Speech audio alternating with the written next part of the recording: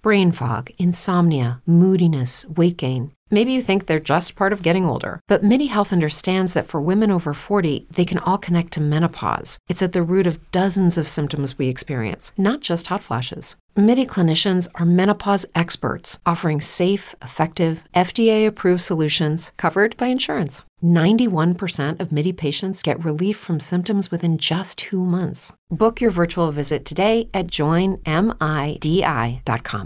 Brain fog, insomnia, moodiness, achy joints, weight gain. Maybe you're thinking they're all just part of getting older, or that's what your doctor tells you. But MIDI Health understands that for women over 40, they can all be connected. Hormonal changes that happen during perimenopause and menopause are at the root of dozens of symptoms women experience, not just hot flashes. MIDI specializes in compassionate care for women in menopause. Their solutions are safe, effective, and FDA approved. Plus, they're covered by insurance. A convenient telehealth visit with a MIDI clinician can be your first step to getting personalized care. They'll tailor a treatment plan for your symptoms and health history, so you can get back to feeling great. 91% of MIDI patients get relief from symptoms within just 2 months. When your body changes, your care should too. Book your virtual visit today at joinmidi.com. That's joinmidi.com. It's true that some things change as we get older. But if you're a woman over 40 and you're dealing with insomnia, brain fog, moodiness, and weight gain, you don't have to accept it as just another part of aging. And with MIDI Health, you can get help and stop pushing through it alone. The experts at MIDI understand that all these symptoms can be connected to the hormonal changes that happen around menopause. And MIDI can help you feel more like yourself again. Many healthcare providers aren't trained to treat or even recognize menopause symptoms. MIDI clinicians are menopause experts. They're dedicated to providing safe, effective, FDA-approved solutions for dozens of hormonal symptoms, not just hot flashes. Most importantly, they're covered by insurance. 91% of MIDI patients get relief from symptoms within just 2 months. You deserve to feel great. Book your virtual visit today at joinmidi.com. That's joinmidi.com.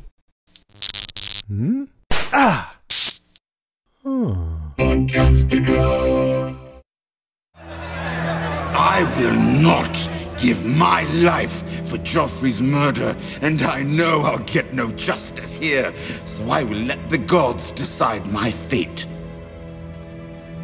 I demand a trial by combat.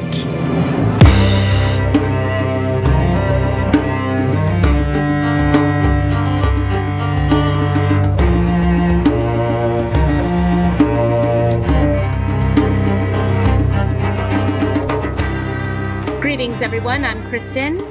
I'm Rima. And this is House Podcastica. This week we are covering Season 4, Episode 6, The Laws of Gods and Men of our series Rewatch. And here we are. We've got Rima again. Thank you so much for coming back for the next episode so quickly. Thank you for having me. I love being here. It's one of my favorite places to be. Yay! So for those of you who are wondering why we have another episode up so quickly, with the recent announcement of Game of Thrones returning in their final season in April 2019, we have decided to speed up our rewatch and bring you 2 episodes a week until late January. And then we'll slow down and go 1 a week until we get to the premiere of Season 8. Oh, Woo! Bittersweet. Bittersweet. I know it's going to be just that huge mixture of excitement and sorrow for me all at the same time, because I can't wait for it to happen. Can't wait to see what happens next, but all at the same time knowing that that's it. Mm-hmm. You know, this is it. And the finality of it is just makes me sad, but it's okay. I'm excited. Super excited. So for those of you who don't know, we are a spoiler-full podcast. Everything that you hear tonight or today, whenever you're listening, will be filled with spoilers all the way up to Season 7, Episode 7. And pretty much everything is fair game. So if you haven't watched the entire series and you care about spoilers, then you should probably go finish watching the show and then come back and listen. Or if you don't care about spoilers, then keep on listening and as our good friend from Fear the Walking Dead say, keep your truck moving. With that, let's get into the laws of gods and men with our top 5 and take it away, Rima. All right. Well, I really loved this one. We get this great opening scene, and we get Braavos on the map, which was amazing to see. And they did such a beautiful job. I mean, Braavos is so beautiful. And I love that opening shot. I mean, Game of Thrones, they're so great at, this great cinematography and bringing these worlds from the books to life.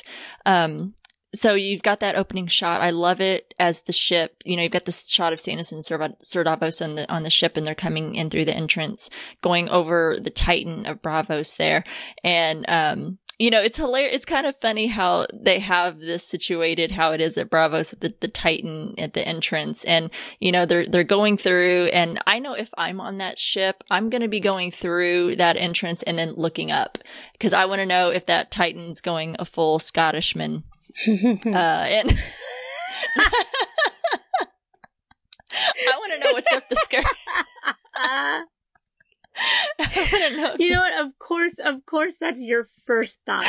Yeah, it is. Because I'm like, well, it's beautiful from afar. I can be like, this is beautiful. This is beautiful, architecture and statue and a salute to the city of Braavos and the people. But at the same time, at that moment, yeah, let's take a peek if you have the opportunity. Let's see what's happening under there. But I love that. I love that we got to see, the Iron Bank, the people, because you hear so much about it and you're like, oh my gosh, you just want to finally get there and see this institution and understand to its fullest. And from this episode, you definitely get that full weight of the authority of the Iron Bank. And I loved that whole introduction to Braavos. So that's my number 5. That's such a good number 5 too, because it was the first time I think that the show has introduced a new landscape in the opening shot of the show. Mm-hmm. And I love what you just said about how it was, just like how it had been a mystery. And so we've heard the Iron Bank a lot. And then all of a sudden now we get to see it, and we get to see who runs it, and we get to see what Braavos looks like. I mean, we've been talking about Braavos for so long. And, mm-hmm. As a viewer, if you're watching it for the first time, you don't know that you're going to be spending a lot of time in Braavos with Arya mm-hmm. next season. So it's really fun to just get that little taste of Braavos in this episode. My whole thought was when you first see Braavos and you see that huge statue, and man, is that just wonderful the way that they did that. But you see Stannis's ships going into the harbor, and all I could think about was how ugly his banner was. Like it looked like somebody drew it with chalk straight onto the sail and just said, yeah, that's good enough. Let's go. That's true. It's like, couldn't you pretty yourself up just a little bit? You're entering Braavos, such a beautiful city. Let's pretty those sails up. Yeah. Well, I just think that is kind of telling of Stannis and his claim to the throne. Mm-hmm. Just as a whole. It's very hasty. It's sloppy. It's not well thought out. The whole thing is do it quickly so that we can get the power. And you really get a sense of that. I mean, Stannis is at this point where he's desperate for money, and he's desperate for the moving, reestablishing his claim to the throne. I mean, mm-hmm. he's kind of been put in a corner by the Lannisters, and put baby in the corner. Like, no, buddy, you're done. You stay over there. And he just won't give up. And so this is kind of their Hail Mary pass of a series of Hail Mary passes. I feel like that's been the whole thing for Stannis. Is none of it. He's doing whatever Melisandre tells him to do. He's got all these people fighting for him, but I'm not really sure that they know what they're fighting for anymore at this point. He's living at Dragonstone, which he should be at Storm's End. Like, he's not even acting as a true Baratheon. He's just this pawn of the Red Woman. And he looks lost when he's not with Melisandre. I mean, he's with Davos here, and he's just like this feral dog that's pacing back and forth in this hallway. So it was interesting to see somebody as frenetic as Stannis in somewhere as staunch and conservative and just very black and white as far as Braavos goes and the Iron Bank goes. So I liked that. I liked that duality there.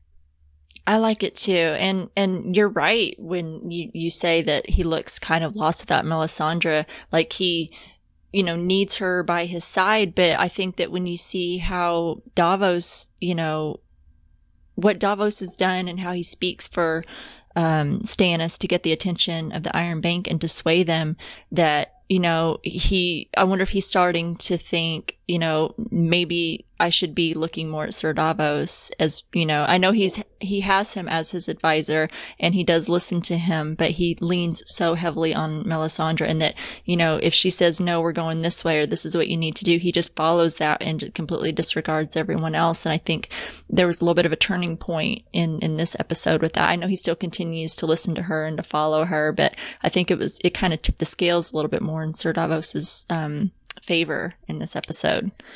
Yeah, I think that you're onto something there, and that actually kind of goes into my number 5. So I'm just gonna go right into it. So my number 5 was kind of the theme of loyalty and betrayal, and one of them was with Stannis and Davos, and Davos really shows how useful and loyal and true of a follower and a companion that he is.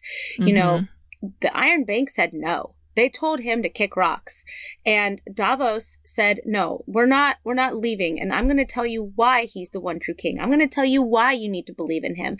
And he gave just one of the Davos speeches, right? I mean, Davos is just so good at this. He's so good. And he's like, listen, look at my hand, and he shows his fingers. He tells the story of why Stannis took his fingers and why that actually generated this level of respect from Davos. I mean, any other man would have been bitter and probably resented him. And Davos becomes hand to the king as far as Davos goes. And then you have him saying, listen, why are you putting all your eggs in the Lannister basket? Tywin is the only position of power in that family. And he's old, man. He makes such great points for Stannis, while Stannis is sulking and just basically, I mean, he looks feral, just pacing back and forth, and he just wants... Yeah, he's fuming. Yeah, there's like that frenetic energy that's coming out of him, and Davos just stays true, he stays loyal, and he proves to the Iron Bank, it changes their mind. I know. And they were very much, like you said, they said, and this goes into my number 4, so I'll just kind of jump into that, about Sir Davos's little speech that he was giving. Stannis gets this look and I failed to remember his name, I don't know if he's like considered the leader, but he was a spokesman at that moment, for the Iron Bank. And as he's, telling them no in only the way that he can, which was so eloquently put, Stannis gets this look on his face and just turns and looks at Sir Davos like, well, way to go. This was your idea. It just completely failed. What are you going to do now? And then he gets up and starts doing, like you said, his pacing, and Sir Davos just pulls out of his hat this beautiful speech like you just went through. I mean, Sir Davos is like the best PR guy in Westeros. I mean... except for when he meets Daenerys. He's like, this Jon Snow. Jon Snow. He's king of the North. That's one time he did kind of fail just a little bit, where, usually he's got these great speeches. He can really motivate people, and he really just, he's humble, and he's got such a way of rallying people, with his wordsmithing. And that was the one time he did kind of go kaput, and it wasn't even the fact of what he said that kind of failed. It was the fact that he almost forgot to really introduce Jon Snow to Daenerys, because Jon kind of looks at him like, hello, you going to introduce me? He's like, oh, yeah, this is Jon Snow. Jon Snow. So, yes, you're right. Other than that, he's been the best PR guy in Westeros, and he just has a way with words, and he was so persuasive. And it had to be so courageous. I mean, Sir Davos came from nothing. He came from Flea Bottom there in King's Landing. And, to be able to speak the way he does to Stannis and, kind of stand up for what he believes in with Stannis and be outspoken against Melisandre and how he feels the things that she does isn't right and how he doesn't approve of Stannis following her and listening to her. To stand up to these fellas at the Iron Bank. I mean, everybody pretty much in Westeros is scared of the Iron Bank. So I think that just really speaks to Sir Davos and his character and who he is and the bravery that he shows by being able to do that and speak up. And then, of course, shows that loyalty to Stannis, you know, to how far he's willing to go. Yeah. To get him what he wants and what he needs to help win the throne. Yeah, you're absolutely right. So I have a few more with the loyalty and betrayal. Yeah. So we have Yara's loyalty to Theon, but then you also have Theon's betrayal to Yara when she arrives and realizes that he's not going to go with her, and Theon has ceased to exist, and she realizes that he's really gone.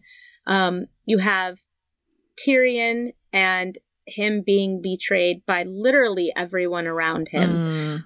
He's got one person in his corner, and that's his brother. And then Tyrion ends up betraying his brother, who was the only one that showed him loyalty in the end, which I'm sure we'll talk about in the coming hour.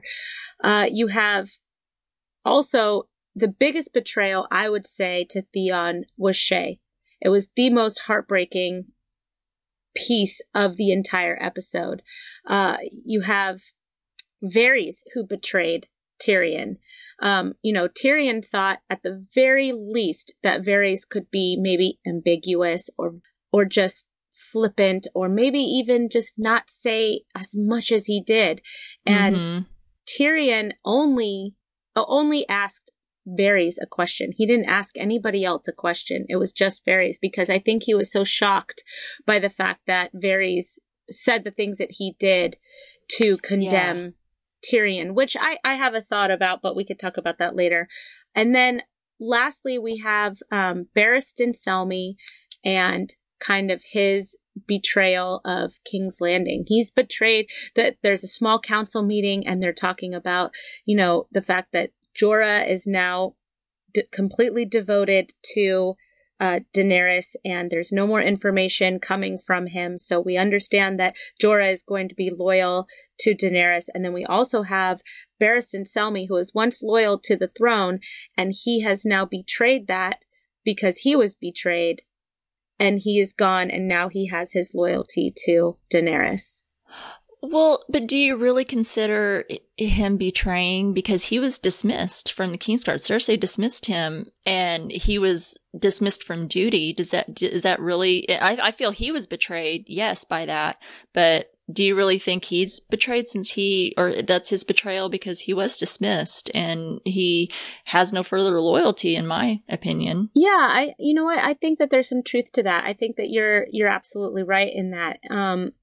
Maybe it can be seen as a betrayal because he was a Kingsguard for so long, but he was a Kingsguard to the Targaryens. I think much longer than he was to Robert. I'm not sure because he was Kingsguard for 19 years with Robert, but he's seasoned, he's weathered, he fought in all the battles. I think maybe he was Kingsguard in a split amount of time. That's something that I would actually have to look into. So maybe it's him realigning himself with old loyalties. I'm not sure, but whatever the betrayal, who betrayed who, as far as the Lannisters go, he is now loyal to Daenerys, which is wonderful. Yes, I love Barristan with Dany. I think even though he was with her a short amount of time, he definitely served her well and, helped her get where she is today. And with, how he advised her and was there for her and then gave his life for her, really put us where we needed to be and put Daenerys where we needed her to be. And I love him. It was terrible when we lost him. I mean, I just love every scene that he's in, and then finally getting to see him in a battle, because you hear about how, great he was at one-on-one combat and how many, fights he had won, and then finally getting to see that. But then there was that sorrowful moment when he goes down for the final time was terrible. But yeah, I don't know. And I don't know, I haven't read the books or a lot of history about the Kingsguard, but is it like they're loyal to the king no matter who sits, or queen, in hopefully Daenerys' case, that whomever sits the throne, that's who they're loyal to. So no matter, it's like, oh, well, now you're the king or queen and I don't want to serve you anymore because I don't like you, or I don't believe in what you stand for. You're the Mad King and I want to leave, because you're a Kingsguard for life. And, you take that vow. So is it because the Targaryens went down in the great battle and Robert Baratheon conquered them and he then sat on the throne? So that's like, it's just for them. It's just like they're just, doing their duty by serving whomever sits on the throne. And Barristan Selmy gets dismissed, and he's now, like you said, kind of went back to his loyalty to the Targaryens, the original family that sat on the throne. I think that you're right. Because Jaime was Kingsguard to the Mad King, and he killed the king. Mm-hmm. And then he was Kingsguard to Robert, and then he was Kingsguard to Joffrey, and now he's Kingsguard to Tommen. So I think unless you're released or dismissed or you die, I think that's a lifetime appointment, much like, the Supreme Court or something like that. So right. It's tenure. Yeah, yes. Guaranteed job security. And then the last loyalty that we see was Ramsay and Reek. Reek stayed loyal to Ramsay. Terrible. Poor Theon. So, anyways, that was my number 5. Your number 4 was Davos? Yeah, it was just Davos and that whole scene that we got, and I've already spoken about that. So, if you want to go on to your number 4. So, my number 4 is actually Daenerys' terrible decision. I think... Which one is that? She, I think, made a horrible decision by agreeing to let, I can't ever get his name right. I wrote it down so that I could, at least say it badly. Oh, I can't remember his name either. I know who you're talking Hizdahr. about. Yes. Yeah. So, I hate him. I think anybody that has seen this show all the way through, we all know he is just terrible in every way. And so he comes in and he gives that whole, oh, my father was, he was against the slaves and he was against this and, he spoke out for that. Look, man, you're a fucking liar. Like, I'm pretty sure you're a liar. And all you did was just prove that if you give the queen a sob story, she'll let you have whatever you want.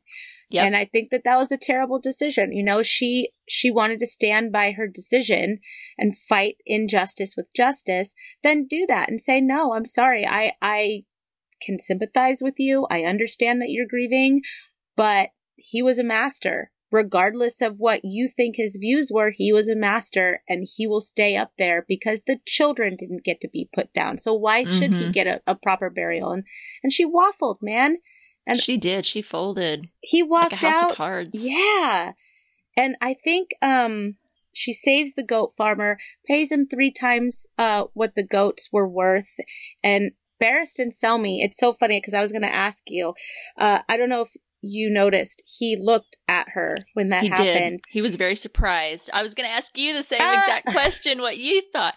I was curious, they've been told not to speak out in front of, or question her decisions in Astapor when Ser Jorah, she's like, don't ever question me like that in front of anyone ever again. Yes. And so they've kind of learned, zoop. So he knows better than to, speak out. But yeah, that look was not lost on me. And I was going to ask you, why do you think he was so disapproving of her decision to pay the 3 times? I cannot believe you turned my own question around on me. I know. I'm sorry, but you beat me to it. You beat me to it. You're sneaky. You got me first, but I don't know why. If you're asking me, so I thought it was one of 2 things. It was either he was pleasantly surprised at her kindness, kind of shocked at her capacity for kindness, or he was shocked because it was so foolish. Yeah. And I was wondering which one you thought it was.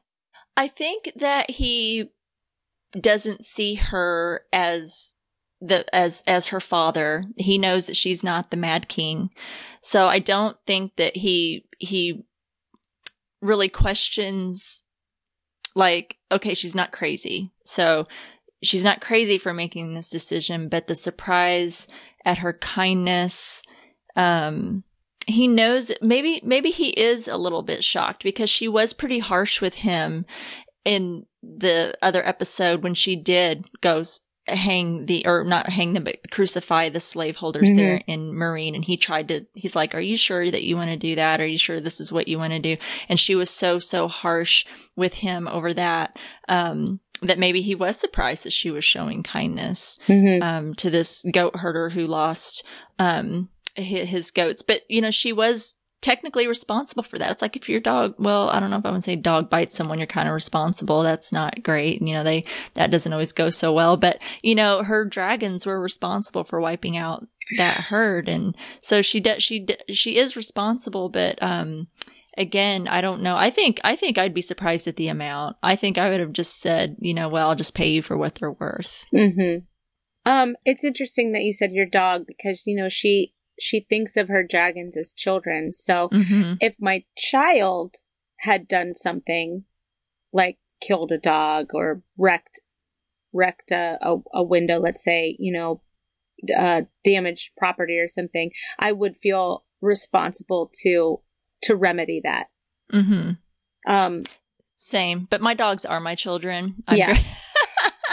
I do have a kid, but and she is, yes, my kid, but my dogs are my children. Essentially, right. I'm as bad as Daenerys with her dragons. As her children, they are my children. But I'm the same. I agree. You would feel like you would need to rectify that if your children had broken a neighbor's window throwing a baseball.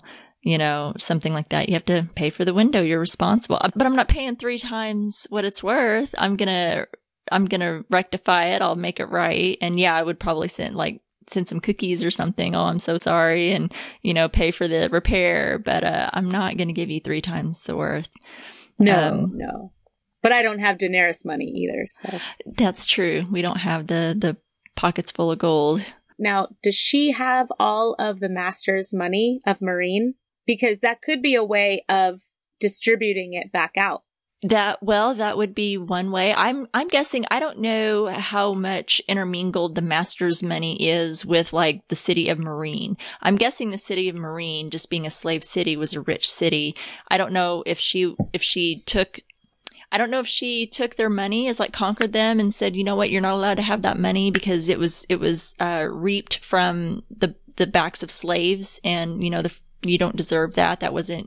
That's not yours. You shouldn't have that. And maybe that money would then be given to the slaves so they can buy homes and provide for their families and make a start and be free to do that. Or if she does just have the coffers of Marine, which I'm guessing it looks to be a very rich city. So that's my guess, is if you conquer that city, you get what's ever in, the vaults. And then she conquered Astapor. She conquered Yunkai. So she has all that money and gold to give. That's awesome. But I don't know about the slave or the masters. I'd take their money and give it to the slaves. Yeah. Well, and I guess that was a thought in the back of my head was, well, perhaps what she's doing is this is her way of giving that money back out. Right, restitution. But that guy, he wasn't a slave. He's a goat herder. Who looks like he lives outside of the area, but I'm sure he's affected by all of it. So I don't know. Maybe he's just thinking she's overgenerous. He was surprised by her overgenerosity and thinking, why would you do 3 times as much if you do that with everyone? And then maybe thinking, she seems kind like yes, let's pay the man for his goats, but also that she's just kind of like, oh, those darn dragons, off killing goats and wiping out people's herds, because then look what they do next. Look what Drogon does next. I know. It's not a goat the next time. No, so it's not. Maybe he's surprised that she's like, okay, I care enough about the situation to make it right with the goat herder, but she doesn't look how this potential situation can escalate further to go from goats to people. That was heartbreaking when that happened. And then when she had to chain up the dragons, it just... Oh my God. Gosh. I bawled so hard. I cried. Ugly cried. Yeah, that was hard. That was a hard little spot. I think that happens in this season finale too, which is sad. So yeah, that was my number 4. I like it. Yeah. My number 4. What was your number 3?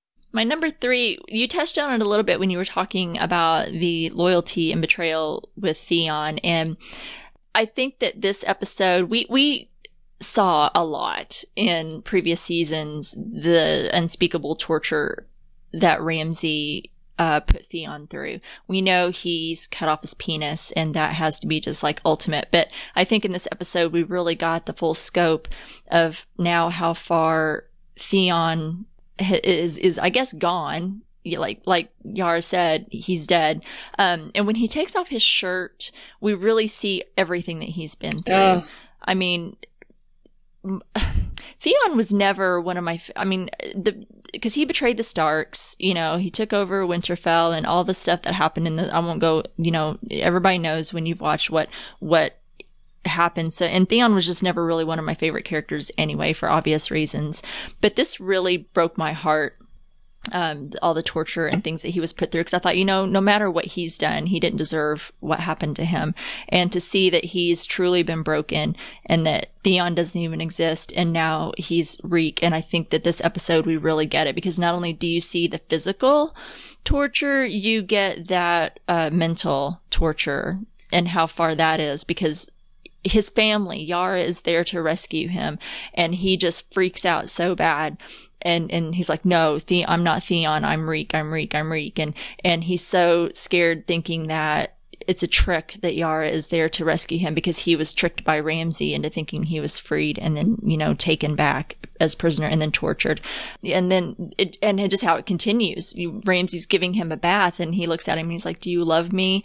I need you to pretend to be someone you're not. And that's Theon Greyjoy. I mean, to really just throw that in his face is just, it's like, oh my gosh, how much can one person take? The fact that he's still alive and able to, not only physically endure what he's suffered, but mentally what he's endured. I don't know how in the world he was able to ever continue. Talk about some serious PTSD. Yeah, you know what? Last night when we were recording, we said, is there somebody who has had a worse time of it than Sansa? And I think it's Theon. Theon, for sure, yeah. I think they're about pretty even. and most of the damage was done by one person. Yeah. Fuck Ramsay Snow. I mean, geez. I'm not even going to give him Ramsay Bolton. Screw him. He doesn't deserve his legitimacy. He's a bastard. That's the one death I wanted them to linger on. Everybody else, I'm like, whatever. That one, I was like Sansa in that moment when she went to walk and then she stayed to watch the dogs eat him. I'm just like, come on, just pan over to it. I want to see it so bad because you hate him that much. And that's a real credit, not only to the actor who played Ramsay, but to Alfie Allen and Sophie Turner as well, because man, Alfie Allen, especially in this episode, kills it. Just kills it. He was amazing. Mm-hmm. He's incredible. And I don't think that enough is said on his acting ability and what he was able to portray as what Theon / Rake endured all that time. So that's a great number 3. Yeah, he turned me. That's when I was starting to kind of turn. So that's why I just kind of appreciate, because I really disliked him so much. And now that's what is so amazing about this show, because you get these characters that maybe initially you really had a true distaste for and despised them. And then they get turned, Jaime Lannister is another good example of that. So that's what just gives me this great appreciation of this show, that you can, despise this character one season and then in the next feel all this great sympathy for them and want them to be a winner. So great. Ugh. Yeah. And season, what was it? It was either the second to last or last episode in season 7 where Theon finally won that fight, and he got the Ironborn on his side, and they went to go find his sister. And man, was that a good moment. Like, my heart swelled. So same. I really hope that he gets a good ending in this coming season. Fingers crossed, but This is Game of Thrones after all. I know. If you think this has a good ending, you haven't been paying attention. Thanks, Ramsay. I know. So my number 3 was Oberyn. Just he should always be in everyone's top 5, always. always, yeah. But what a great Oberyn episode this was, though. I mean, first of all, just his demeanor at the small council where he's like, what, do I get to be master of something? Like, what does it mean? Like, why am I here? But he has all this wisdom and knowledge, and he's so smart. But what's great is that he's not smart like Tywin. Like, Tywin likes to make sure everybody knows he's smart. Tyrion is pretty much the same way, right? It's like it's a part of their identity. For Oberyn, his identity is just whatever he feels in the moment, you know? He's a lover, he's a fighter, he's a naka out. Sorry. He's incredibly smart. He's very savvy. And whatever position that he's put into, he will excel. I mean, I've never seen him really falter yet as a character. And he's in a couple of different scenes in this specific episode. The first one was the small council meeting. What was great was that he was able to kind of chime in when talking about the Unsullied and how formidable they were. You know, he backs up, you know, what Varys' report was. And then later, him and Varys have a very interesting conversation. What's interesting is that I put a question of,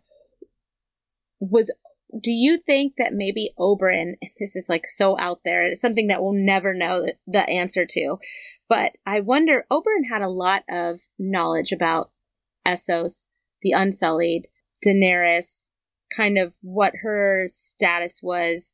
And I'm wondering, he said that he spent about 5 years in Essos, and I'm wondering if he visited Daenerys at all, Daenerys and Viserys, while they were growing up, considering that technically they were family. And because he lost his sister and his sister's children, who were Targaryen children. So I'm wondering if he knew where they had all been stashed away. And so maybe he set sail over there to check in on them maybe once or something. I don't know. I mean, it's just a thought experiment, really, because it's nothing that we'll ever know. No, I don't think that we will, but I really like that theory and where you're going with it.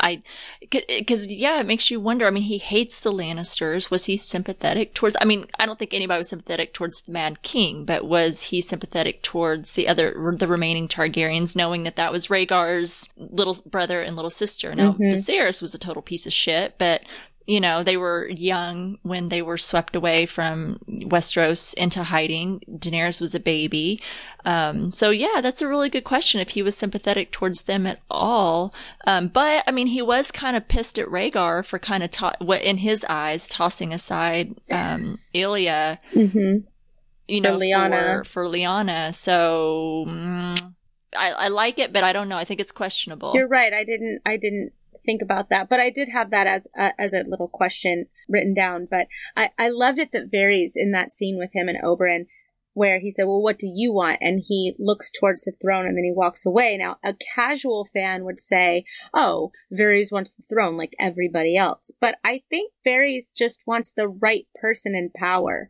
And he's always looking at the throne. He's always looking at leadership and who should be in leadership. I mean, you know, we learned so much about Varys, especially in this past 7th season, about kind of where his motivation comes from. And it's the people. It's, you know, he wants to be a voice for the voiceless.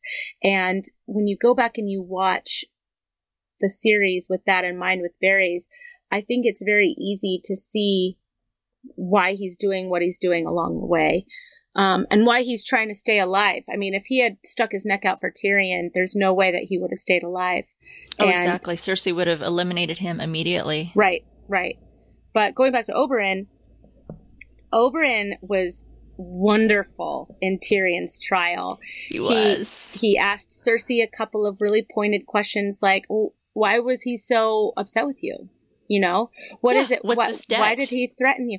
Which was great because, you know, and this goes into probably you and I's number one or number two, but Tyrion's trial. But, you know, everything that was said against Tyrion was completely out of context. And so, you know, Oberyn, I love it that he at least tried to shut down part of Cersei's sob story. You know, yes, you will taste ashes in your mouth, and I'm so sad. And he's like, well, why, man? Why? Because you found his why whore? would he say that? Yeah, what was his motivation for saying that to you? Yeah. And then when Tyrion demands a trial by combat, you almost see Oberyn like jump up to volunteer like immediately. He's like so in. I know the way he shifts in his chair, and he's got this he's this interested look on his face, like, you know, look at this turn of events, and that you can see the wheels in motion for sure with him. Absolutely. I thought that too. So it was, you know, just Oberyn, just as a whole in this whole episode, he's just, gosh, I so wish that he was still in this show so bad all the time. It was, I wish him alive all the time. If there's, you know, you always think of the characters, and not just Game of Thrones, but other shows as well, characters that you lost. But in this show, you think of, oh, if we could bring anyone back, who would it be? And if I had to pick the one person, it would definitely be Oberyn. Yes. He was gone way too soon. Yes. I mean, he was like a breath of fresh air when he first came on last season, the end of last season, and just came across the screen, and he stole every scene he was in. He was so fantastic. He was great, and I miss him dearly. You were so right with that. And he was so good too, because I loved whenever Shay, and I know we're going to get into more detail, so I won't go too far, but when he asks Shay, well, did you? And she says, did I what? And he goes, did you fuck him like it was his last night on Earth?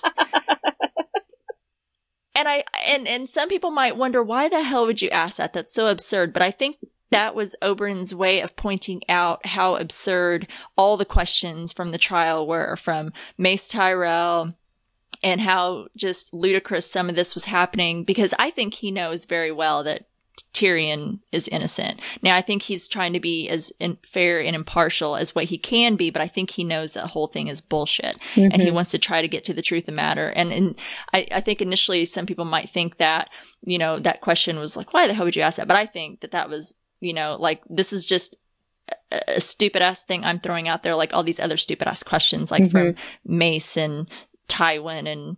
And so that just makes me love Oberyn even more. He's so brilliant. And I think so many people underestimate him as to how intelligent he is, and how smart and how knowledgeable he is about the ways of the world and politics. He might just be a second son, and he's not a true prince. But he's been given the education of one. He's been allowed to travel and educate himself in a worldly manner. He spent time at the Citadel, and I don't know if there's like a title for it, but he's a master of poisons, you know, and he's a skillful fighter. You know, they didn't call him the Viper for, you know, no reason. So his history in the books is that he actually has a sellsword with the Second Sons for a number of years. Oh, did he? Oh, yeah, which is very cool. Makes me love him even more. And that's interesting, because then they talk about that in the small council meeting. Right. When, you know, talking about Daenerys' army of the Unsullied. She's got the Second Sons. And I just love Oberyn's expression. I love how he just sits back and takes it all in. He does not put out there what he knows. He's just taking it all in, and he's just, you know, calculating it all up, and how he's going to use all that to his advantage. My favorite thing he does, though, is because it just ruffles Mace's feathers so much. He's like, what do I get? What's my title? What am I master of?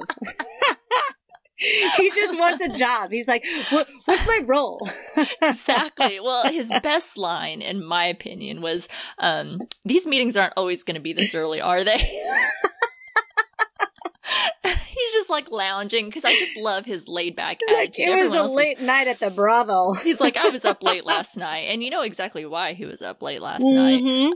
But it's hilarious because I'm like, thank you, Oberyn. I'm not a morning person either. I don't appreciate having to get up for any kind of morning meetings. This better be good. If I'm going to be here this early, I want a title. What's my job? Yeah, what's my job? Am I master of ships? And Mace Tyrell's like, I'm master of ships. Don't step.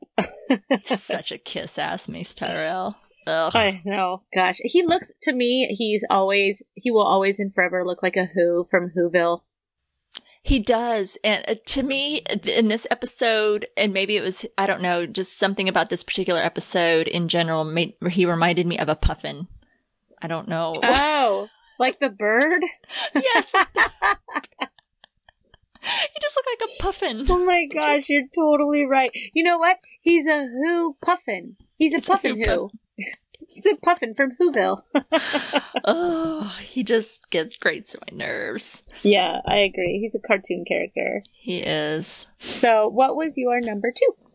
Okay, so kind of touched on the small council a little bit. This is just something I want to kind of dissect with you and get your thoughts, because I don't know that I completely understood Tywin's comment that he made. So during that conversation when Varys was talking to them about Dany and what her current status is, what she's done in Meereen, Cersei's of course being dismissive as usual, but I wondered when Tywin said dragons haven't won a war in 300 years, armies win them all the time, she must be dealt with. Do you take that he's underestimating her dragons, that he doesn't see those as a threat, but he sees her armies as a threat? So I did a little bit of reading on this, and I actually just came across it by accident, but I think what he meant by that was that, the dragons aren't what is really winning the wars.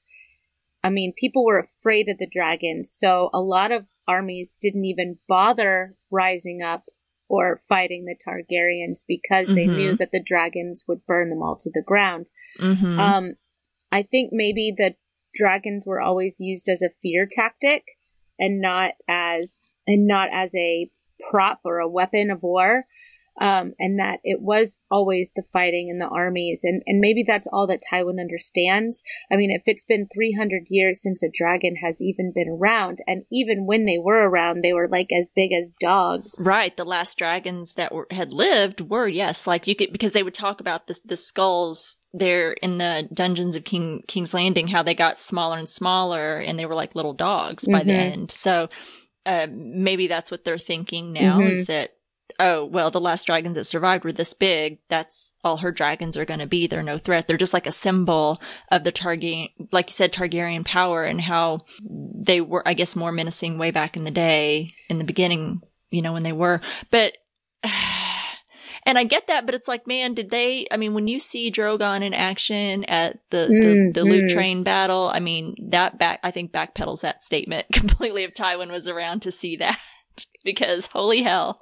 Because you also see everybody's face when they finally do see Drogon. The first time Tyrion sees Drogon, the first time Jon sees Drogon. I'm getting goosebumps. But it's just like, I would love to have seen Tywin see Drogon. Me too. I would love to see that look on his face. I want to see that look of fear on his face. And how he underestimated those dragons and Dany. Cersei underestimated all of it, they all did. I think the only one that really believed it was Tyrion. And that's just because he was more educated and more well-read than even his father. Open-minded. Right. I mean, years ago, I saw this map that a reader had made of everybody's travels by character. And it was all in different colors with where they had all been. And it was amazing because Tyrion had been everywhere. I mean, when you followed Tyrion's line, he's been to Winterfell, the Eyrie, King's Landing, he's been to the Wall, he's been to Essos, he made his rounds everywhere. And so, and now he's at Dragonstone. So it's like, this is a guy that not only is so well read and so educated, but he's also seen it. A well-traveled person is also a very educated person, and he's met all of the people, and he's seen what there is to be seen. I mean, I think the only place that he didn't go was beyond the wall. I don't think that he wouldn't go, right? Cersei will not leave Red Keep. I think that if she thinks if she leaves King's Landing, she'll never be able to get back. No, that's her power. She wouldn't even go back to Casterly Rock. Mm-hmm. And she did not want to go to Highgarden when they were, talking about how if she was going to marry Sir Loras, she would then take her place, by his side. He'd be the heir. She'd be, the lady there of Highgarden. And she was like, didn't want to have any of it. She's like, I'm not leaving here. I don't know what the hell you're thinking. She's like, I'm the queen. Exactly. I'm the queen. I'm the queen, bitches. Yeah, with the sunglasses that come down.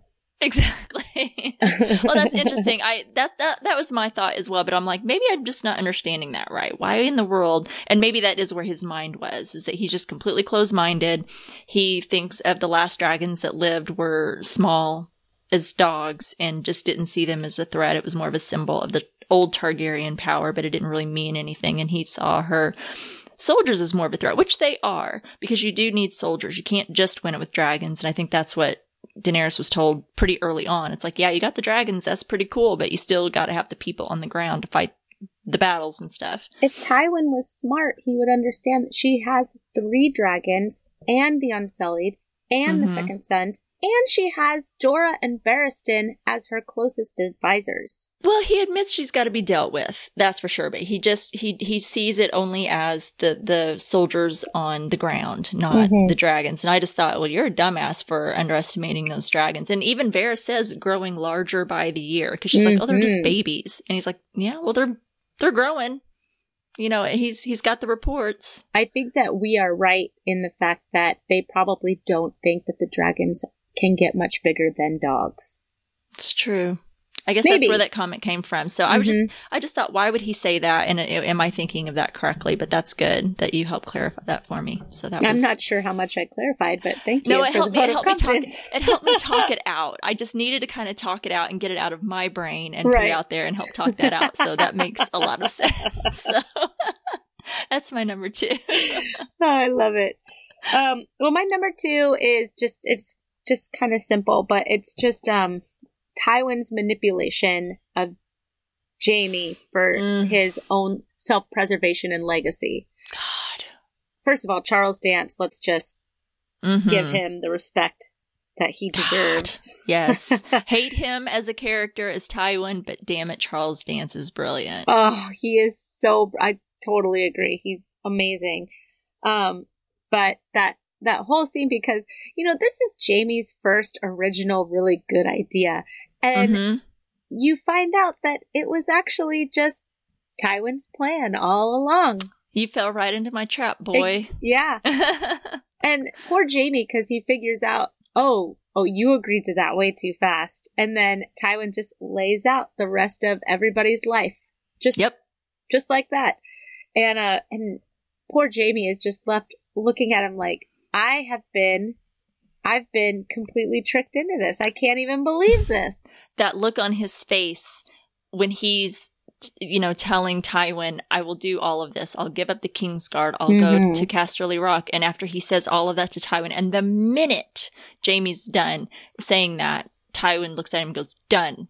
And then, like you said, spells out how your life is. And the look on Jaime's face, that fallen look, because he feels so noble in what he's doing to help save his brother's life. And like you said, he's thinking he came up with this all on his own. And he didn't come up with all this on his own.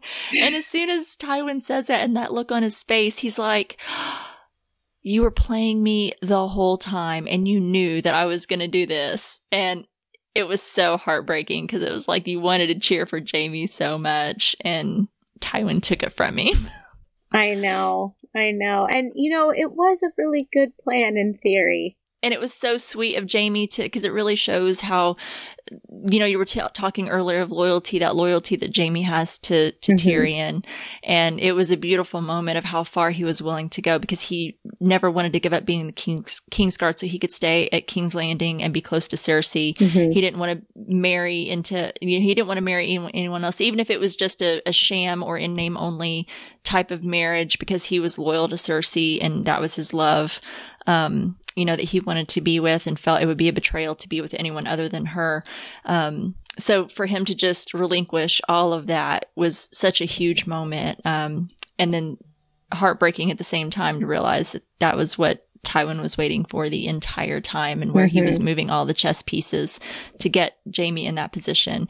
And when Tywin tells him, and you will have children named Lannister. Ooh. Just the way that he said it I'm was so like a glad that punch you caught in the that gut. too. Yeah. Oh my gosh. We paused it and we said, "Did you hear that?" Yeah. And not just the fact that he said it, but how he said it. Yeah. Like so scathingly. Like, I know what's up.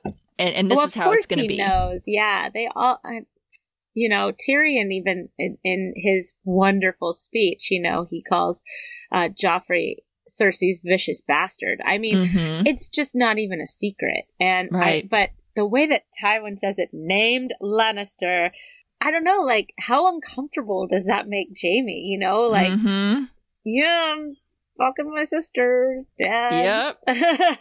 It's just so gross. We're doing it still to this day. Doing all the nasty at the burial of over Joffrey's grave. He's laid out for all the world to see. Gross. Yeah. So anyways, that was my number 2. Just short and sweet, but I assume we have the same number 1.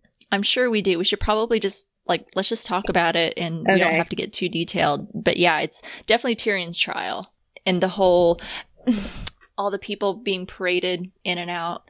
And he's just he's completely devastated at the fact that how he's being treated, like when they come and get him and put him in chains. Like, what's he going to do? Where's he going to go?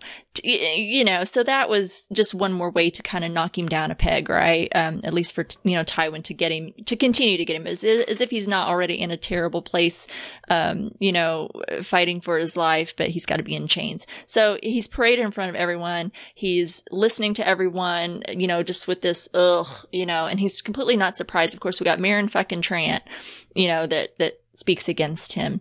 Cersei speaks against him. He's expecting all of this. And like you said, he doesn't ask questions. He's just letting them, he does kind of have an outburst, but he doesn't ask questions. And, he does seem surprised at Varys. He's kind of like, dude, what's up, bro?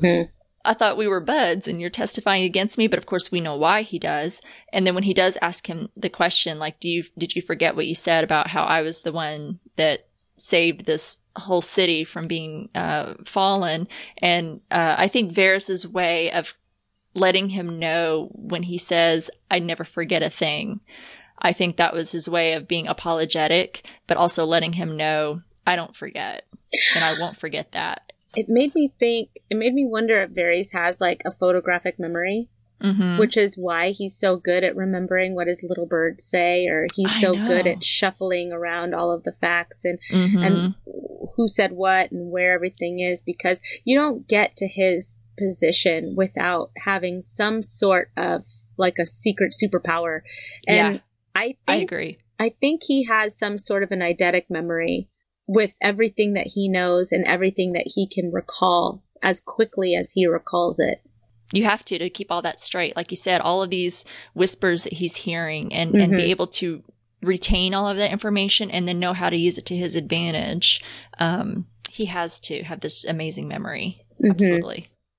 And my favorite line that Pycelle said, really, it wasn't even his line. It was everybody's sick reaction. Like, everybody's face was the same, including Cersei's, when he said, the most noble child anyone has ever seen on God's green earth. Oh, God. I know. I had that written down on my notes too, that comment. I was like, oh, Jesus Christ. Can we lay it on any thicker, Pycelle? Well, and then you just know, I mean, it's pervert. little things like that you're that makes you wonder how anybody thought any of this was true. Nobody thought that about Joffrey. You know, most of the people were there for the thing that Meryn Trant was talking about with, and Tyrion even said, would you like to also say that the reason why I was slapping Joffrey, the reason why this was happening was because he had a crossbow aimed at her and you were ripping off her dress and you were beating Sansa Stark? Like, do you want to talk about that, or just in full presence of the court? Right. You know? So it's like everybody there, with the exception of Tywin, saw exactly what happened, but they just let all of this kind of hang out in the air. And you just have to think, like, at what point do you just say, this is all bullshit? Bullshit. Yeah, bullshit. But who's going to speak up against Tywin Lannister? Oh, nobody. I mean, he's... What was interesting was Marjorie is seeing how this is all playing out. She knows her grandmother was responsible for this death. Yep. If I was Marjorie, I would leave for Highgarden that day. I'd be like, if this is how they treat their family, I'm fucking out of here. I'm out. How she thinks she's going to last too long married into that family, I don't know, because Lady Olenna is a badass, yes, and she's very formidable, but she's as old as frickin' Tywin. She's not going to last forever. And then she's got her milquetoast of a father? Please. He's in Tywin's back pocket. Well, Olenna knew to leave. Yeah. She's like, I'm out. I gotta go. See ya, bitches. I'm going back to Highgarden and living it up in my rose garden. Yeah, I think that when that necklace came out, that's when Marjorie should have just stood up and left. Her and Loras both should have just said, see ya. Y'all Lannisters be your incestuous selves. We're getting the hell out of here. We'll leave. You can have Mace Tyrell. Probably the biggest moment of the entire trial was when Shae walked through those doors. When Tyrion sits down completely defeated, your heart sinks for him. It's terrible. You could so feel it. You could feel that through the screen. Peter Dinklage was so fabulous. And I mean, he's always fantastic in every scene I think that he does. But he really brought it home this episode, that devastation, how crestfallen he was when she enters the room. And then, of course, when she starts to speak, not only is she there when he doesn't even know that she's still there in King's Landing. So he's surprised. And then crestfallen as she starts to speak against him. You know, he thinks that he's probably, I don't know what he thinks, but I'm just guessing that he probably thinks, you know, that she's in danger and she's going to be used against him, but she doesn't understand how she's going to be used against him because of everything he's been trying to tell her since the beginning of how horrible his family is. He thinks that she's innocent, but then as she starts to talk, he realizes the full betrayal. It's not she's being manipulated. She is full on just outright betraying him, and she's in the game, and that was heartbreaking. It was hard. It was definitely hard to watch, and you know, you can't blame Tyrion when he finally just breaks. And wow, does he break. Oh, he does. What a great fuck you moment. He's like, fuck you, fuck you, fuck you. He's like, nobody's cool. I'm out. Trial by combat, bitches. I know. It was an amazing moment. And the big final fuck you to Tywin. Like, I'm not going to let you, because Jaime told him, just do this. And I've worked it out. Let it ride out and let it play. I've got you. This is going to work. And then, so it was kind of a little bit of a, sorry, Jaime, fuck you too, to Jaime for what he went through to try to win that deal for him. But the big screw you to Tywin, like, I'm not going to let you get your way. I know that you are behind all of this. I know that you're manipulating every single person here and you're the one that is controlling this whole situation. And I'm not going to win no matter what because of you. Screw you. I want trial by combat. And everybody just flips out. And the only person that is not just stunned and horrified as, again, it's Oberyn Martell, who just like, he sits up in his chair. He's like, ooh, there's going to be a fight. Game changer. Yeah, he's like totally into it and everyone else is freaking out. And I love Tyrion's little smile there to Tywin too, as they're eyeballing each other from where, you know, from where they are in the hall there. And he gives him that little smile like, I just mic dropped your ass. Because if Tyrion dies, Jaime will not leave the Kingsguard. He'll be like, no, you let my brother die. You let your son die for this. Yeah. If Tyrion lives, so lets Jaime off the hook to stay exactly where he is as well. Either way, Tywin lost in that moment. He did. And it was he awesome. I loved it when he said, watching your vicious bastard die gave me more relief than 1,000 lying whores. I have that as well. What a beautiful, like you said, it was great how he himself pointed out in public, you know, the legitimacy of her children and did call him a vicious bastard. That was an amazing line. And also, so he was getting an in on Cersei, taking a jide at Joffrey and also at Shae, calling her a lying whore, because she was. She was every bit the lying whore, and it was beautiful. And it was sad that he kind of had to bring out the monster that everybody says he was. Everybody's called him a monster all his life, and that's what he's heard, and he's been anything but. He's been anything but a monster. He's not only one of the kindest, but he has questions. Yeah, he likes to whore around. He drinks a lot, but hey, who doesn't? You know, why fault him for that? But, he's out of all the Lannisters, and certainly out of half the people in Westeros and King's Landing, is one of the best characters ever. And to see how he finally kind of brings out that monster that people think he is when he turns on everyone. He's like, I would gladly give my life to give you the same poison as Joffrey. I'm just kind of paraphrasing what he said. Right. And, kind of sad to see him go to that moment, but it was kind of cool at the same time. Yes. Yes, absolutely. Absolutely. Love it. Did you have any notes? I think I covered all of my notes. One little thing is I cannot stand Mace Tyrell at all. And I just wanted to kind of point out, it's really kind of sad to see how he is when they're in the council meeting and Tywin tells him, go get my pen and paper, or quill and paper.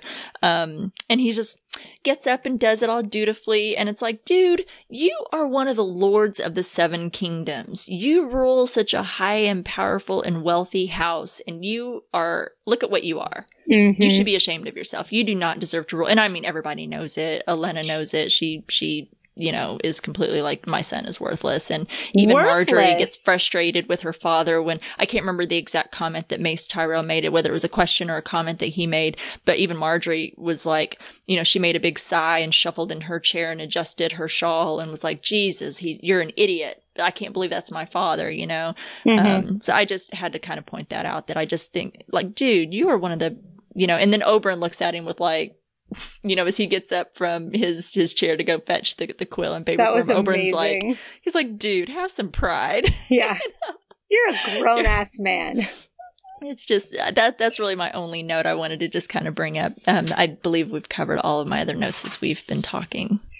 So the only note that I have is just kind of a little piece of trivia about this episode. And that is that this is the first episode in 4 seasons that not one Stark was appeared in this show. Wow. That's interesting. Yeah, because they always and the showrunners actually said that was a complete coincidence. Like, that wasn't done on purpose. A lot of times they shoot all these scenes and they'll have like they'll always drop in like an extra scene or something like that if they don't have a Stark, just to like check in on the Starks for an episode. But because of Tyrion's trial and everything happening at King's Landing, that there wasn't any room for it. And it wasn't an omission on purpose or anything like that. It was just like, it was actually brought to their attention because they hadn't realized it. Ah. So I thought that was really interesting. That is interesting. And this is actually this is a shorter episode. I mean, at least I know that they got shorter as the seasons went farther along, but being in the 4th season, this was, I think, only around 52 minutes. Yep. They Loot Train could have was had that time long. to throw in. Yeah, they could have had some, a moment to throw in and check in with the Starks for a few moments because it was a little bit of a shorter episode, but I think it worked out. I think it's interesting that is how it was, but, it's okay. I'm still okay with that episode. It was a fantastic episode. So great. So, yeah. So anyways, I think that about covers our coverage. So we'll take a little break and we'll come back with some feedback.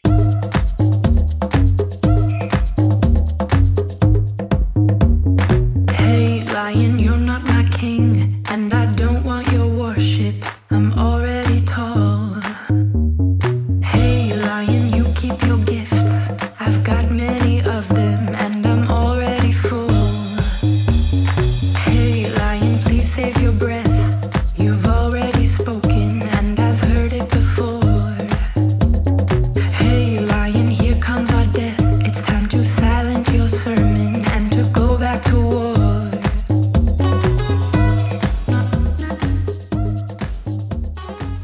So we don't have any news this week because, well, we have 2 episodes this week. So basically, you're going to get news probably every other episode at this point until we're back to a weekly schedule.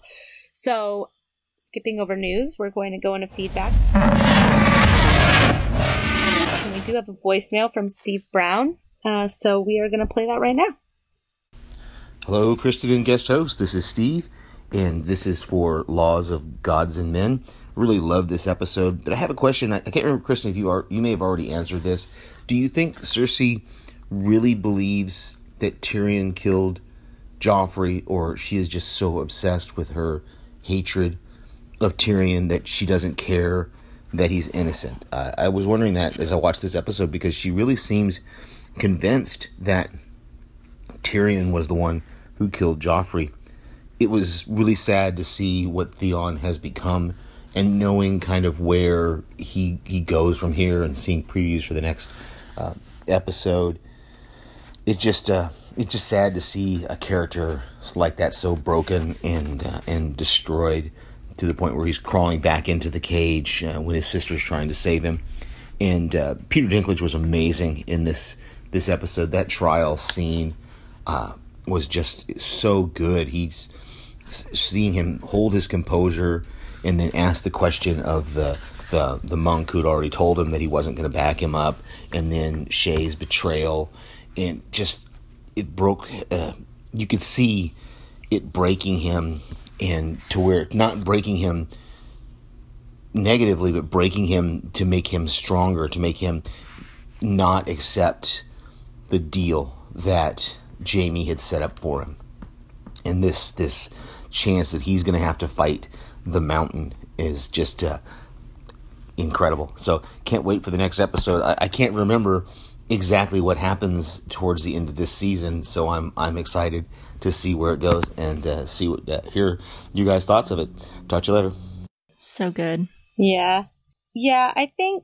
I think we did not answer that question, but I hope that at this point in the episode that I think we're all on the same page about Cersei, as far as I think she truly does believe that Tyrion did it. And Sansa had something to do with it as well, help plan and plot. Yeah, absolutely. Whether she was really thought it or she just thought it out of hate for her brother, either way, I think that it wasn't until Jaime told her that Olenna herself told Jaime that she killed Joffrey that she finally allowed herself to believe that it was not Tyrion who killed her son. Because she does say it, I cannot remember the episode. I think in a future episode, because Jaime still has that sympathy towards Tyrion, that she's like, I can't believe you still support him or you still have sympathy for him. He killed our son. So she still hangs on to that. She's not just saying, like, it's not like he was an easy he is an easy scapegoat because of her hatred of him, but I think she does I think until she finds out otherwise, truly believes it. Well, in the books too, Cersei always, she's somebody that believes her own lies to the point that she convinces herself that they're true. And then she can't remember what was the actual truth and what was the lie, which I think makes her a little insane, or kind of drives her insanity even deeper. Oh, totally. So, yeah. So anyways, thank you, Steve, for the feedback. And yeah, thanks. That is our show. Thank you, Rima, for being here. Thank you for listening, everybody. Thank you again for having me. I had a great time as always. Every time. I love it when you're on. I just, if I go like 1 or 2 episodes without you, I'm like, I gotta get Rima back on here. Aww. So next episode, we will be covering season 4, episode 7, Mockingbird, with my husband, Dave, as a special guest for a Thanksgiving holiday special. So that should be really fun. Yeah, give it a watch. That's gonna be super fun. I think so. I can't wait to listen to that. He's a little nervous, so just be kind. If you want to send in some feedback and just give him some words of encouragement, that would be great. Yes. But I think he's going to be fantastic. His knowledge, a lot of my discussion points come from talks that my husband and I do have together. So I think it'll be really fun, and he's hilarious. It'll be hard to get him to actually be serious for longer than a couple of minutes at a time. I can't wait. It's going to be fantastic to get his viewpoints, because I know he's got some interesting things to share. So yeah, excited. He's a great guy. So anyways, give Mockingbird, and if you don't mind, also give The Mountain and the Viper a watch and a listen. And we will be recording both of those next week. So send in your feedback, because I love it. I love the voicemails. I love anything that you guys send. And if you want to talk about a previous episode, that's fine too. Whatever. I just want to hear how you guys are liking the rewatch. That would be great too. And if the sped up pace is okay for you guys, because I sure enjoy it. I enjoy what I do. I think it's really great. And I just, thank you to Jason for allowing me to speed it up and kind of run with the rewatch. So yeah, so much fun. Yeah. Getting us ready for the next season. Yeah. So yeah, if you'd like to write in or record a message and send it in, you can email us at dragons@podcastica.com. You can check out our Facebook page at www.facebook.com/housepodcastica. We're also on Twitter and Instagram at housepodcastica. And be sure to check out the other great podcasts that we have at podcastica.com, including Strange Indeed. I know, you're not ever gonna. I'll never get tired of listening to that at all. Listen to us. We're doing Haunting of Hill House right now. We're having a lot of fun with it, Sean and I. So go check us out. We appreciate it. Let us know what you think. How is Sean doing with that? He's hanging in there. He's doing really well. I know, he cracks me up. I was nervous for him. Yeah, well, and I'm a little bit nervous for myself. This one has really surprised me at how scared it gets me, but I love it because I love to be scared. So I've risen to the challenge, and it's scaring the hell out of me, scaring the hell out of Sean, but we're having a hell of a time talking about it, and we love it. So good for you. All the cookies go to you guys. Good for you. Special thanks to Break of Reality for our new intro music. If you want to check them out, you can do so on YouTube or on their website, breakofreality.com. Thanks to Kirk Manley for our podcast art and Ben Beck for website design. Kirk's work can be checked out on his website at studiokm.com, and Ben Beck can be found at nextlevelradioonline.com. Awesome. Thanks, everybody. Cersei. The Mountain. The Night King. Euron Greyjoy. Mr. Blog. Okay, round 2. Name something that's not boring. A laundry? Ooh, a book club. Computer solitaire, huh? Ah, sorry, we were looking for Chumba Casino. That's right, ChumbaCasino.com has over 100 casino-style games. Join today and play for free for your chance to redeem some serious prizes. ChumbaCasino.com. No purchase necessary. Void where prohibited by law. 18+ terms and conditions apply. See website for details. With Lucky Land Slots, you can get lucky just about anywhere. Dearly beloved, we are gathered here today to... Has anyone seen the bride and groom? Sorry, we're here. We were getting lucky in the limo and we lost track of time. No, Lucky Land Casino, with cash prizes that add up quicker than a guest registry. In that case, I pronounce you lucky. Play for free at LuckyLandSlots.com. Daily bonuses are waiting. No purchase necessary. Void where prohibited by law. 18+. Terms and conditions apply. See website for details.